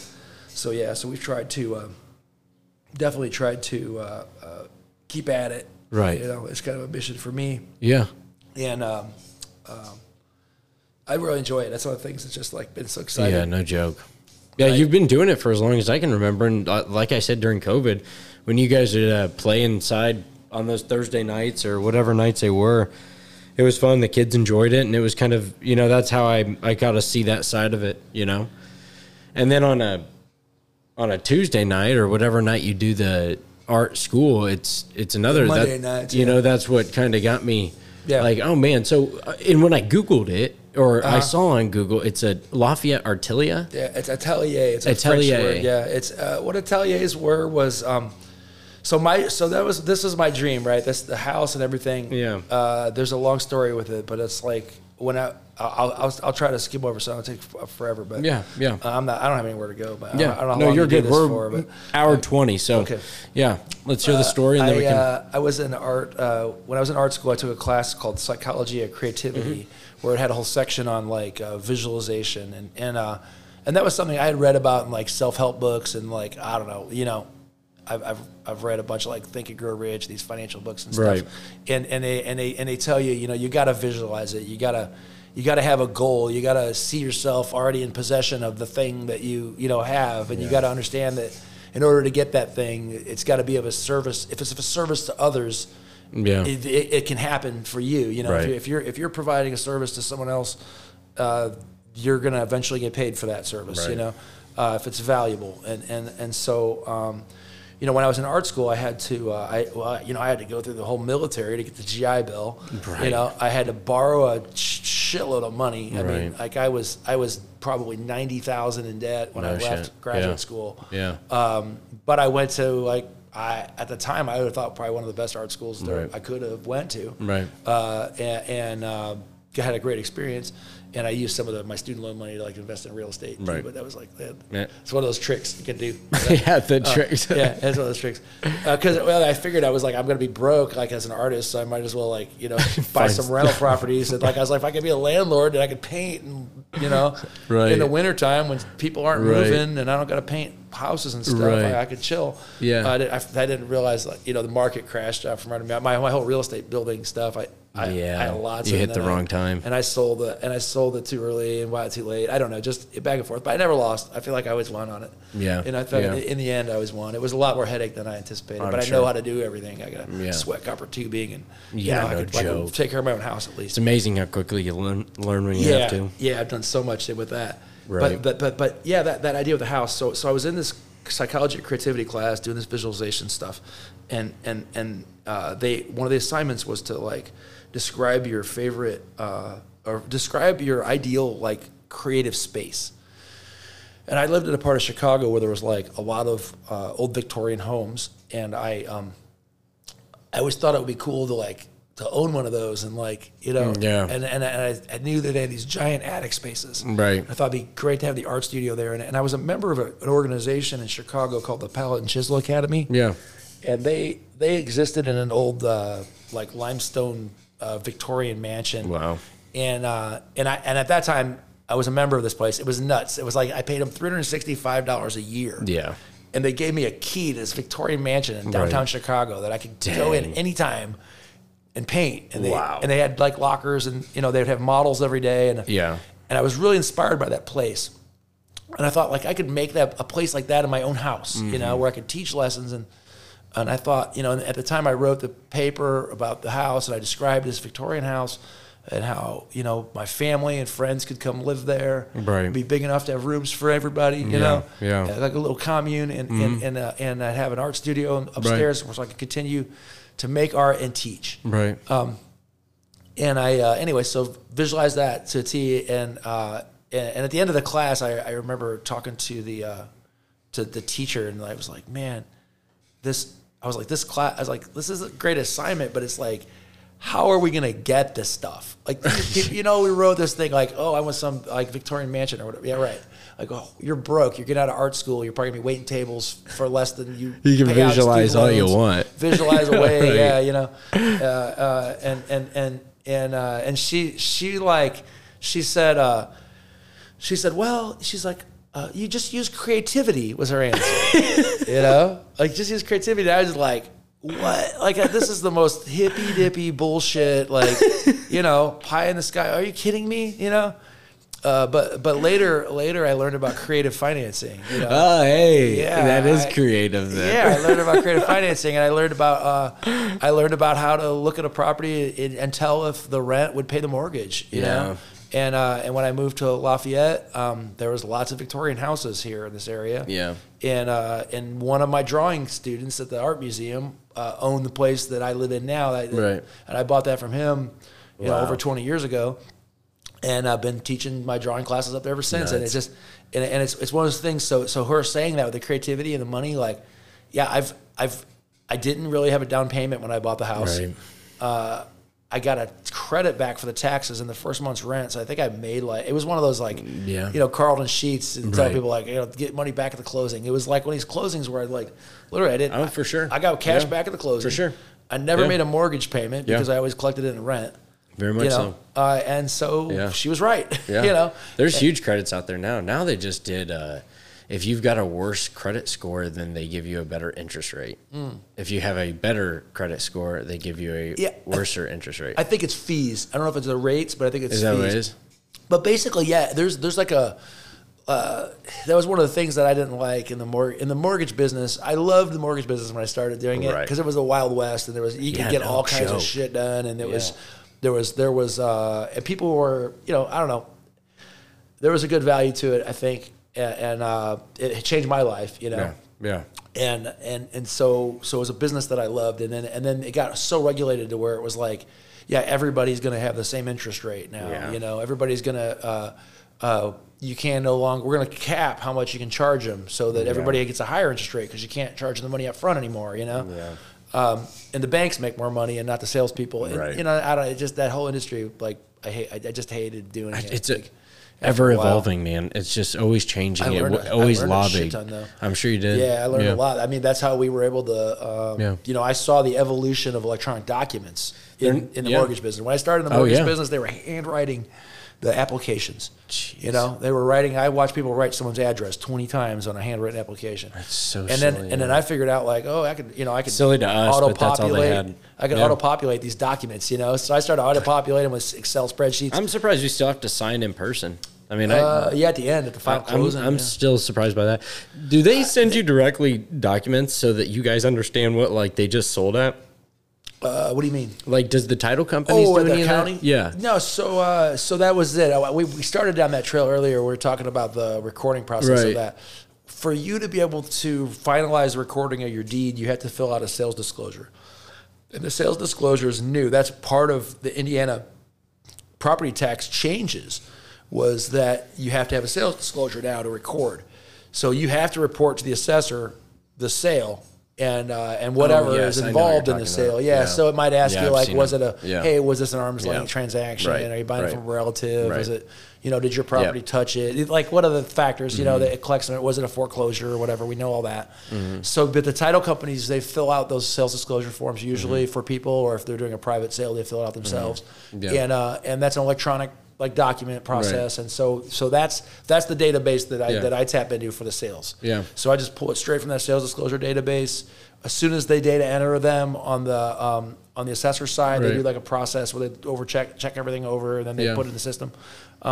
Then we take that sales disclosure data, and then we compare it against the physical data, because we have data. We have, you know, if you've got a 4x4 concrete stoop in front of your house, the county knows about it. You know, wait, you rose up 1 foot, a sidewalk, we're not going to tax you on. But you rose up 1 foot, that's a porch. You know, it's a patio now. You know, so they know about all of it. You know, interesting. And the data collection, you know, it still is an ongoing process. I mean, they haven't been in every house. They don't have a right to go in every house. They have most of the new construction we know pretty well because we've been through the blueprints. But like a house like mine, they don't. My house particularly, they know everything about because I work there, and we don't want any improprieties or, you know, anybody accusing us of any shit. So like, you know, it's like Eric, his restaurant's the highest taxed restaurant on Main Street. That the whole Fowler House debacle again. I can't wait to see that unfold. I know that's going to be exciting. Yeah, there's a couple of those cases. He was really interested in talking to you too. He would enjoy it. Yeah. He's got a lot of good ideas. I don't know him. Yeah, he's smart, man. He's a good guy. Well, we wanted to make it to the speakeasy, but when I called him, I mean, honestly, they were like, well, it's just a bar, like you can come in anytime, and I didn't know what it was, so I was like, well, I didn't know if it was. She just didn't make it sound like at the Fowler House. Yeah, so I was like, all right, well. One of my drawing students was there for a lunch. I've had their brunch. Great food. Yeah, and I asked her, I said, did they give you a tour or anything? She's like, no, they told us we could walk around and look at stuff, like self-guided tour. And I was like, was there anything like on the walls telling you what stuff was? They have furniture, I think. Like, no, nothing on the walls telling you what anything was. She didn't know nothing about Moses Fowler leaving that house, which is part of the assessor being like, is this really like? I remember when legit? It was for sale. I wrote a pre-approval letter for one of my clients that wanted to buy it, right? Yeah. And they would not sell it to him because he wanted to live in it. Oh, really? They only sold it to this other guy because he said he was going to make a nonprofit. Oh, okay. But you can't have a nonprofit restaurant, bar, whatever, Airbnb. I don't know what they do. You know, it's way. I don't understand for me, the city zoning side of it. Right. I can't just open a restaurant in my R2 property. He's zoned R2, but they just let him have a restaurant. Yeah. I mean, there was no zoning change. There's no change of use. I mean, if they need to change the zoning down there, that should all be institutional. If they would just change the zoning to institutional, everything would be protected down there because there's nothing else you can do with it. And that house isn't in any danger because it's on the historic registry. It's in a historic district. It's uber protected regardless of what this. The only danger to it right now is the owner going to prioritize the roof or the commercial kitchen so he can run a restaurant? Right, like they need somebody who's going to maintain it. I mean, I think cases like that, probably the county or city should have bought it. I mean that's probably a good case. The city owns the Lafayette Theater and these places now, and it's like. I'm not a great fan of that because, obviously, our band used to play there all night on the weekends, and we could do a lot more fun stuff. We're lucky that we do get to still play there, and they're doing the best they can with what they've got, I guess. But that's kind of my concern for the Han over here. They're set up real well. Are they? Yeah, okay, they set themselves up. I helped them with their when they were doing their tax exemptions. For their personal property and all this stuff, because there was some debate because they were still living there, and they're like, well, if you're living there, you can't be 100% exempt. And so that was when they made the call to move and then make it 100% exempt for the property taxes. Right. But they are set up with a foundation. They have some artwork that they've bought that I'm pretty sure that they intend to sell at some point too. That will include. It's more than fortified, and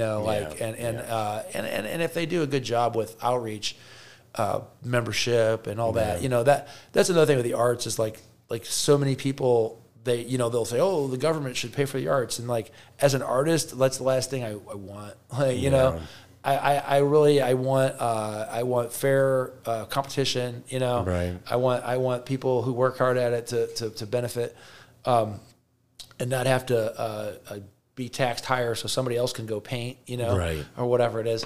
But people don't realize that I've been, on a couple of like committees, the Art Museum, and have looked over a lot of nonprofit organizations at the assessor's office. I see all the applications for exemptions and seeing what these nonprofits do. If you're doing that stuff and you're legitimately nonprofit, there's certainly reason to do some of the tax exemption because that means the local government doesn't have to do that. If it's something they don't have to do, like education or something, like great. But it gets dicey, I guess, with that kind of stuff, and that's why they have like these boards to make the determinations on what's what.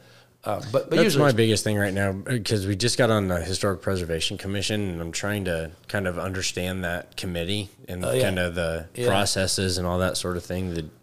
The differences between the Wabash Valley Trust, between National Registry versus Historic Preservation. So it's interesting to kind of understand it. I'm a property rights guy, so like when I was the president of Wabash Valley Trust, it was a little different dynamic because I'm I'm fine with. I could tell someone really how to protect their property. You know. Yeah.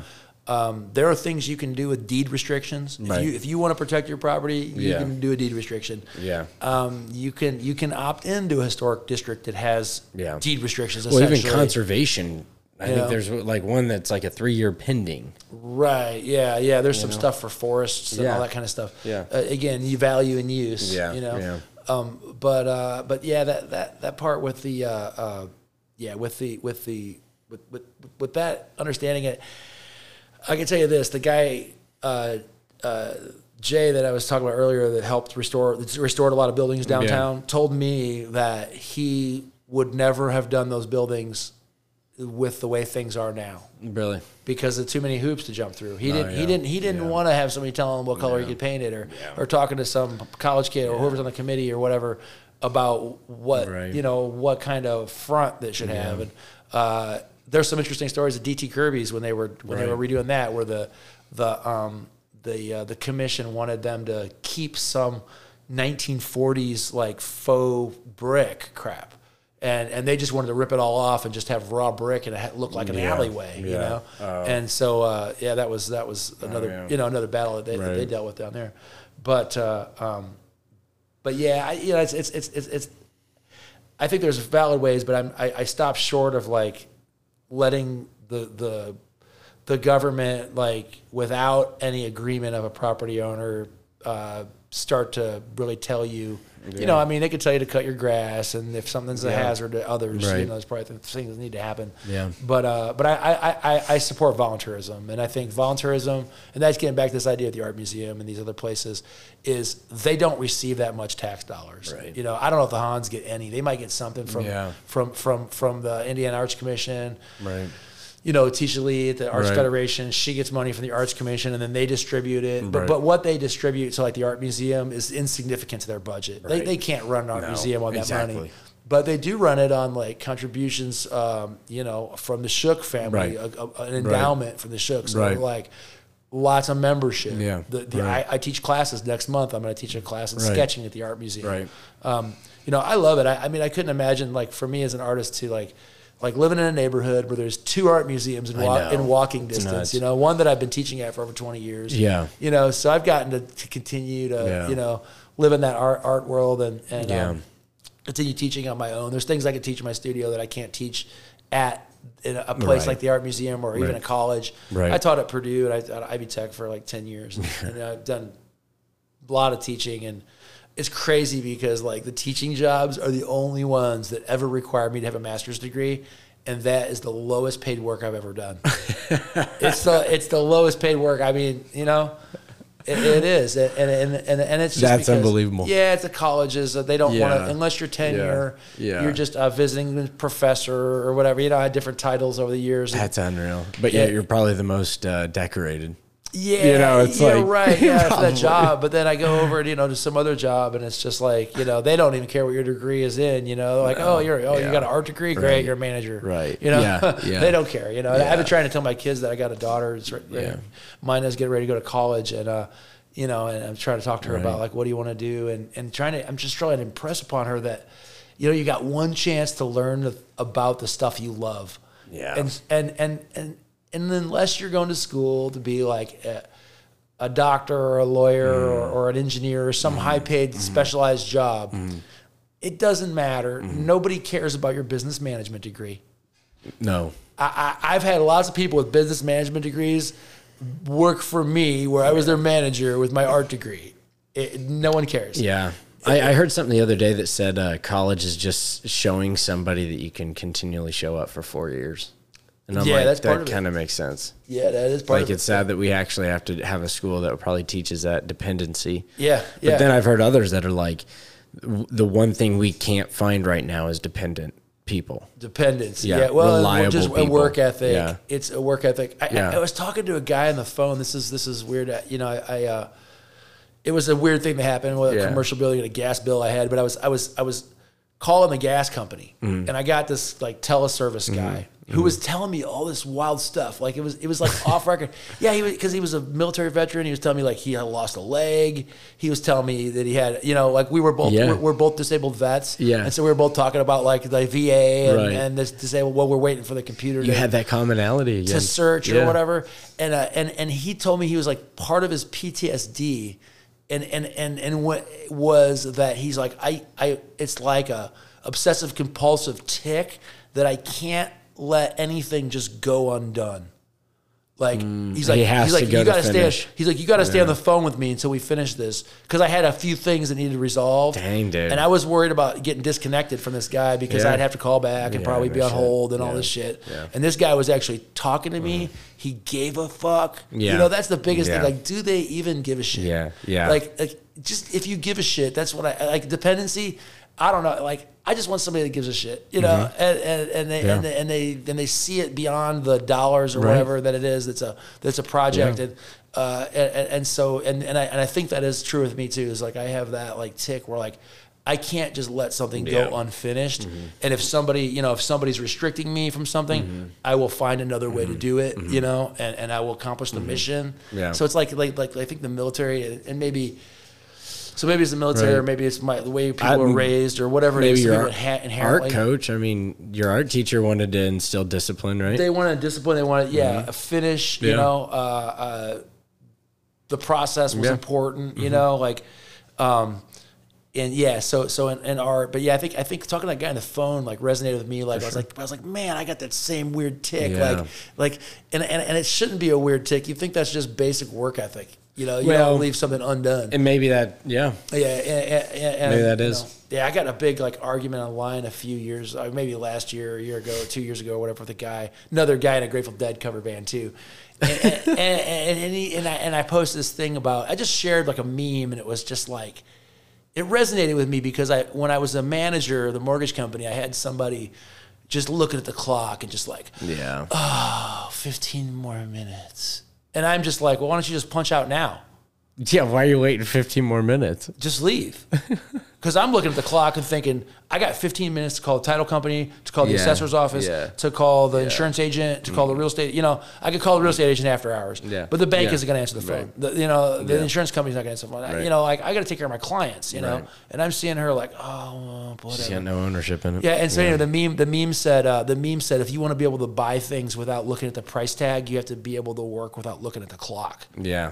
And I thought that was solid, that like no one can argue with that. Yeah. Yeah. But this dude wanted to argue about it. Like, like it was some like capitalist propaganda to get you to work your life away and da-da-da. And he's a business owner, You're sitting there, buddy. Yeah, he's a business owner. And I was like, whoa, if you're a business owner and you think that way, like what do what are your clients worth to you? Like, what do you mean? Like, I want this person to serve my clients. Right. Like, they're just sitting there staring at the clock. Yeah. And so I feel like I have a pretty good work ethic, and I'm really lucky that the way that my jobs are set, the things that I do, are pretty much on my schedule. Right. I wanted to be an art teacher. And it turns out that schedule, the art class, it's. I can do every Monday. For what we do, I can do one day a week for a month or whatever at the art museum, but like giving up like every Tuesday and Thursday from this time to that time to go lecture about art history at Ivy Tech for no money and deal with administration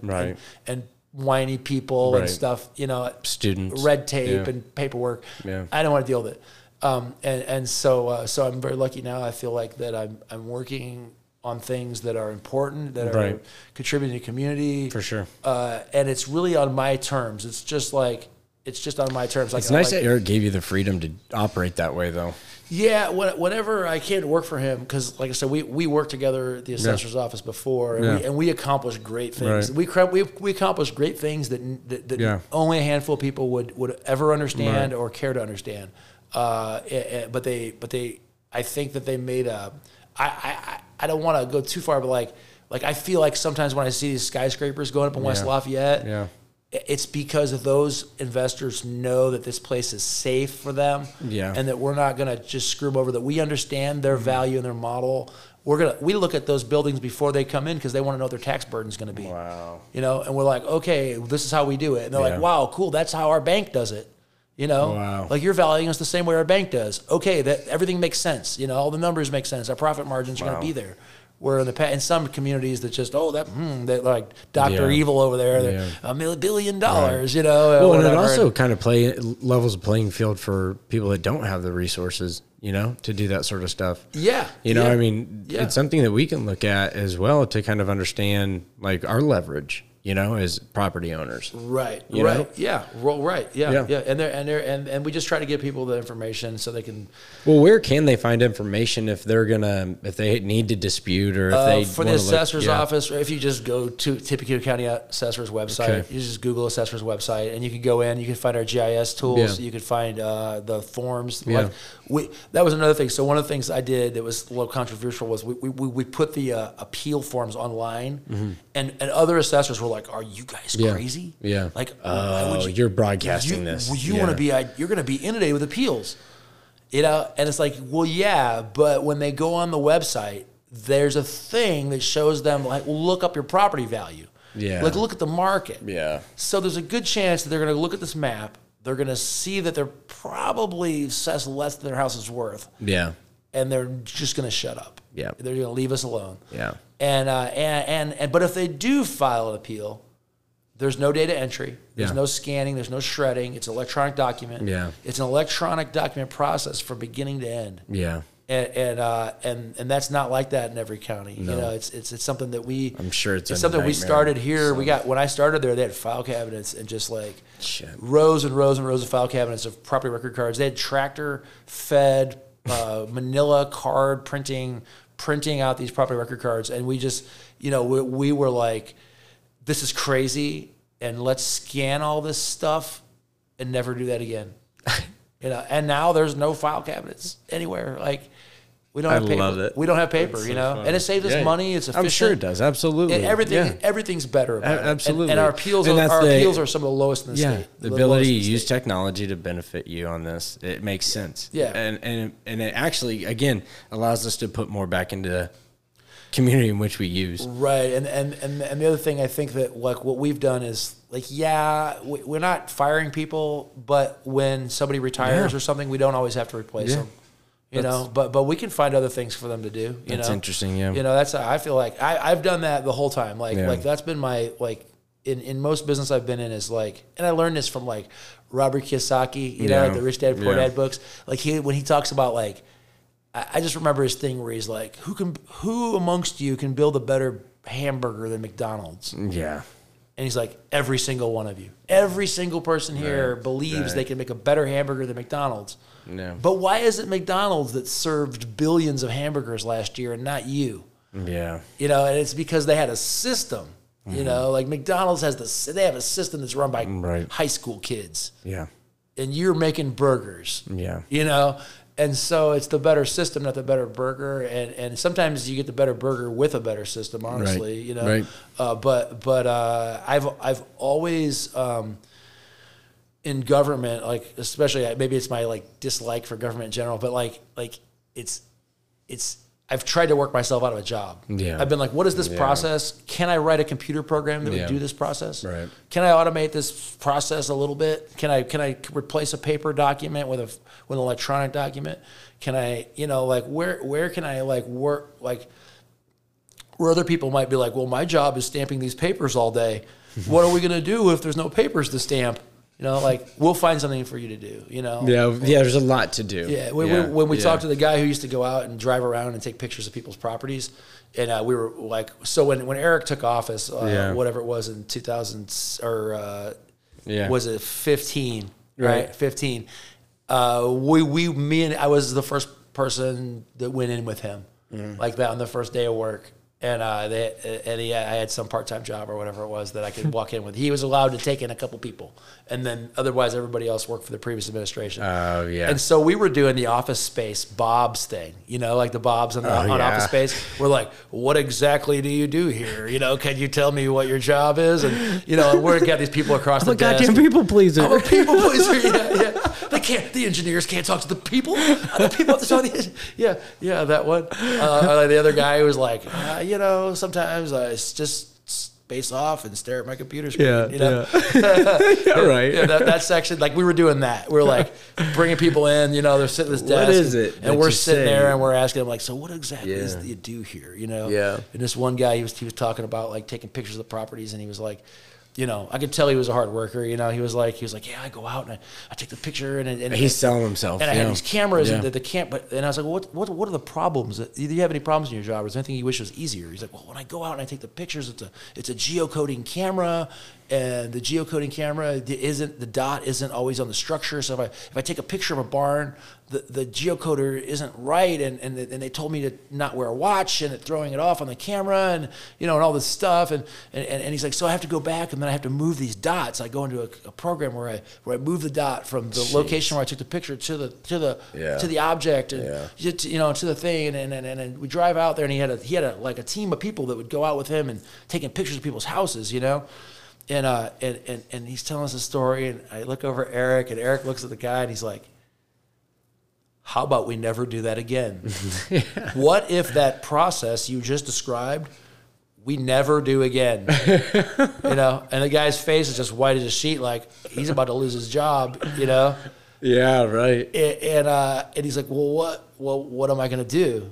And we're looking at his resume and his information. Yeah. I'm like, well, it says here you're a level 2 tax assessor. Have you thought about doing any tax assessing? You don't. Yeah.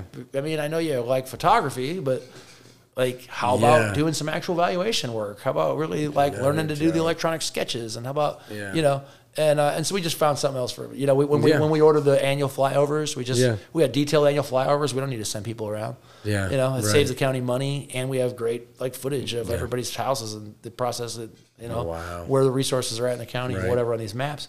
And we don't need to do it anymore. But that was interesting because we just found something else for them to do. So hey, that's one more person we got to work on our rental property data collection project. Put them collecting, take that person and instead of having them driving around and pissing people off, walking through the yards with a camera or whatever, why don't we take that person and have them visit websites of landlords and see they rent their properties for, and let's make their assessments based on how much money they're making. Do you also and we're running on an hour 50, but I'll ask this real quick. Do you also look for it in furnish finders or these kind of 3-month short-term contract work with nurses, things like that? You know what? Do you see any of that? I don't know about those resources. If you can send me any of those, I'd look at them. We don't. I've just pissed off a lot of people. Yeah, no, it's all right. No, it's all right. But it is something. I had a guy call the other day that was like, I need to talk to somebody about these damn Airbnbs in my neighborhood. There's 3 from my neighborhood, and I'm a property rights dude, so I'm listening to this guy, and I'm just thinking I call him and I was like, I'm polite and whatever, and I'm like, hey, I just want to make sure, because somehow it got to my phone. I get the weirdest calls at the county building. My calls are just, I don't know where they come from, and they ask me questions that are not pertain to our office. And so I was just, really just wanted to make sure he had the right, the resource to go to the right place for his complaint. So I'm like, there's no law against using your house as an Airbnb. The only thing I can do is if somebody files a homestead and I see this list as Airbnb, we're probably going to pull their homestead, or a portion. Maybe they live in the house and they rent some rooms out. But if you're renting a room out, it's a value in use. And so we'll pull that piece of the homestead, but they may benefit from a little lower assessment if they want the income approach, or it might be higher. I don't know, whatever the income is in the area. So I don't know. I was just I usually try to resolve those questions because a lot of times we'll get people and they want to complain to somebody, and they're complaining to me about stuff. My neighbor drives through my yard, and I'm like, well, is there an easement? Call the surveyor surveyor's office. Like they just call you. Go to the recorder's office and get an easement. They just need to yell at somebody. They want to talk to somebody in government. And they think the assessor is the only one they know, so they call. They complain to us about all kinds of stuff. And I try to help them at least. I know when I was learning about real estate investing, one of the advices that I got from one of those mentors there was go to school in the county courthouse. Like know how the recorder's office works. Know when the sheriff's sales are. Know how the deed process works. Right. Like you pay attention to it, and watch the divorce hearings. There's a house that's going to be for sale, or whatever, the rests or whatever. Yeah, right? That guy's going to jail for 20 years. He's going to go buy his house, But anyhow, that part of it, I don't know. Well, man, thanks for doing this. I appreciate you spilling it, because I knew it was a conversation worth having. I think you articulated it really well. You did a great job. You're like a pro host, man. No. You're like Joe Rogan, man. It's cool. You're too kind, and I appreciate you being a good Every time neighbor. I started because sometimes I get a little off track and get down a rabbit hole or something, and maybe forget where I was going. No, you brought me right back. I loved it. Questions. No, this is fun. It's always, it's just I know it's uncomfortable for people. I think you were very comfortable, and I appreciate it, because the conversation's pure and it comes through. And I don't know if anybody questions the Fowler House or doesn't know about it, but I think you articulated your point of view very well on that. And I think that, for people who are kind of wondering where the skyrocket and their assessed values are, I mean, our market's crazy right now, and you guys are still 2 years behind that. And so we've got to understand that things are not slowing down. It's because this is a great town. Yeah. This is a great city, and there's a lot of cool things happening now. The Fed's raising the interest rates is going to cool things off a little bit, but it's going to level probably. But we have no homes. We got nothing. Well, they had Donald Trump in office, and you have a real estate mogul as president. You don't think your real estate values are going to go up, We throw a spin on the conservatives. The guys come in the office mad, they come in mad about their property taxes. Well, Donald Trump. And they're like, oh, wait. Whoa, wait a minute. He's the reason. Okay, well, that's okay then. All right. That's a whole nother conversation. Yeah, they might get mad on the other side or whatever. That drives me crazy. But we look at the data. We try to make it as easy as possible. You do. And most cases, people look at it and go, man, this could be a lot worse. This is pretty close, It was pretty close. Or I'm amazed sometimes at the math when it's just man, that formula just gave us the same value. And when you can go 3 different ways to value a property and come back with the same numbers, that you're pretty close. Accurate. But you never know what's going to happen. War, anything can happen to change the markets fast. Right. Well, thanks for doing what you're doing. I appreciate it. When do you start in Mosey? We play this Thursday at Lafayette Theater at 6 o'clock. It's all ages. Yeah. Then we play May 20th at the Mosey, and that is we're the last band. Usually, we're the last band on 6th Street in front of the theater, and that one starts later. We probably start at 10 o'clock. Cool. But then in June we're going to play at the Art Museum. They do some Friday night live thing, and then we're going to be at Monticello Spirit Fest, and then July kind of really starts our festival time. I was going to say you have Nashville Festival, right? Yeah. The Bean Blossom. Hippie Hill Fest is my creation. It's one of my visualization projects for my psychology and creativity class.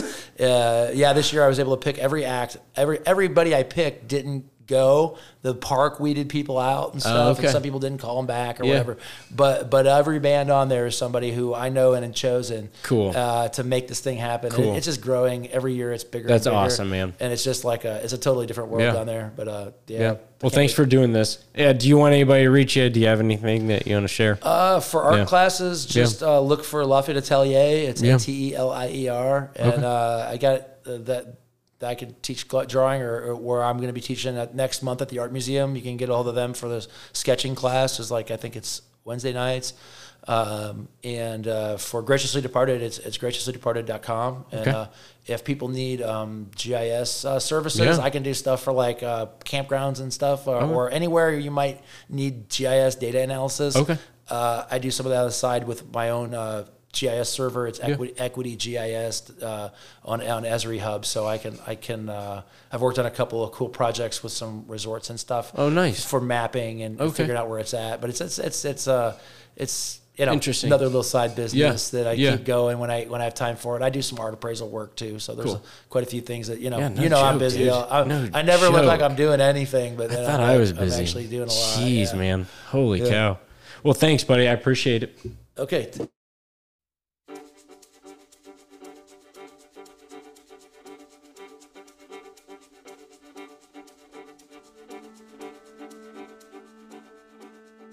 Hey everyone, thank you again for listening to the What Makes Us Greater podcast. We hope that you learned something from our guest today and even feel inspired to do something great in our community. Like always, make sure you hit the subscribe button, give us a review, and tell someone you know about our podcast. And don't forget to make today the best day ever. Cheers.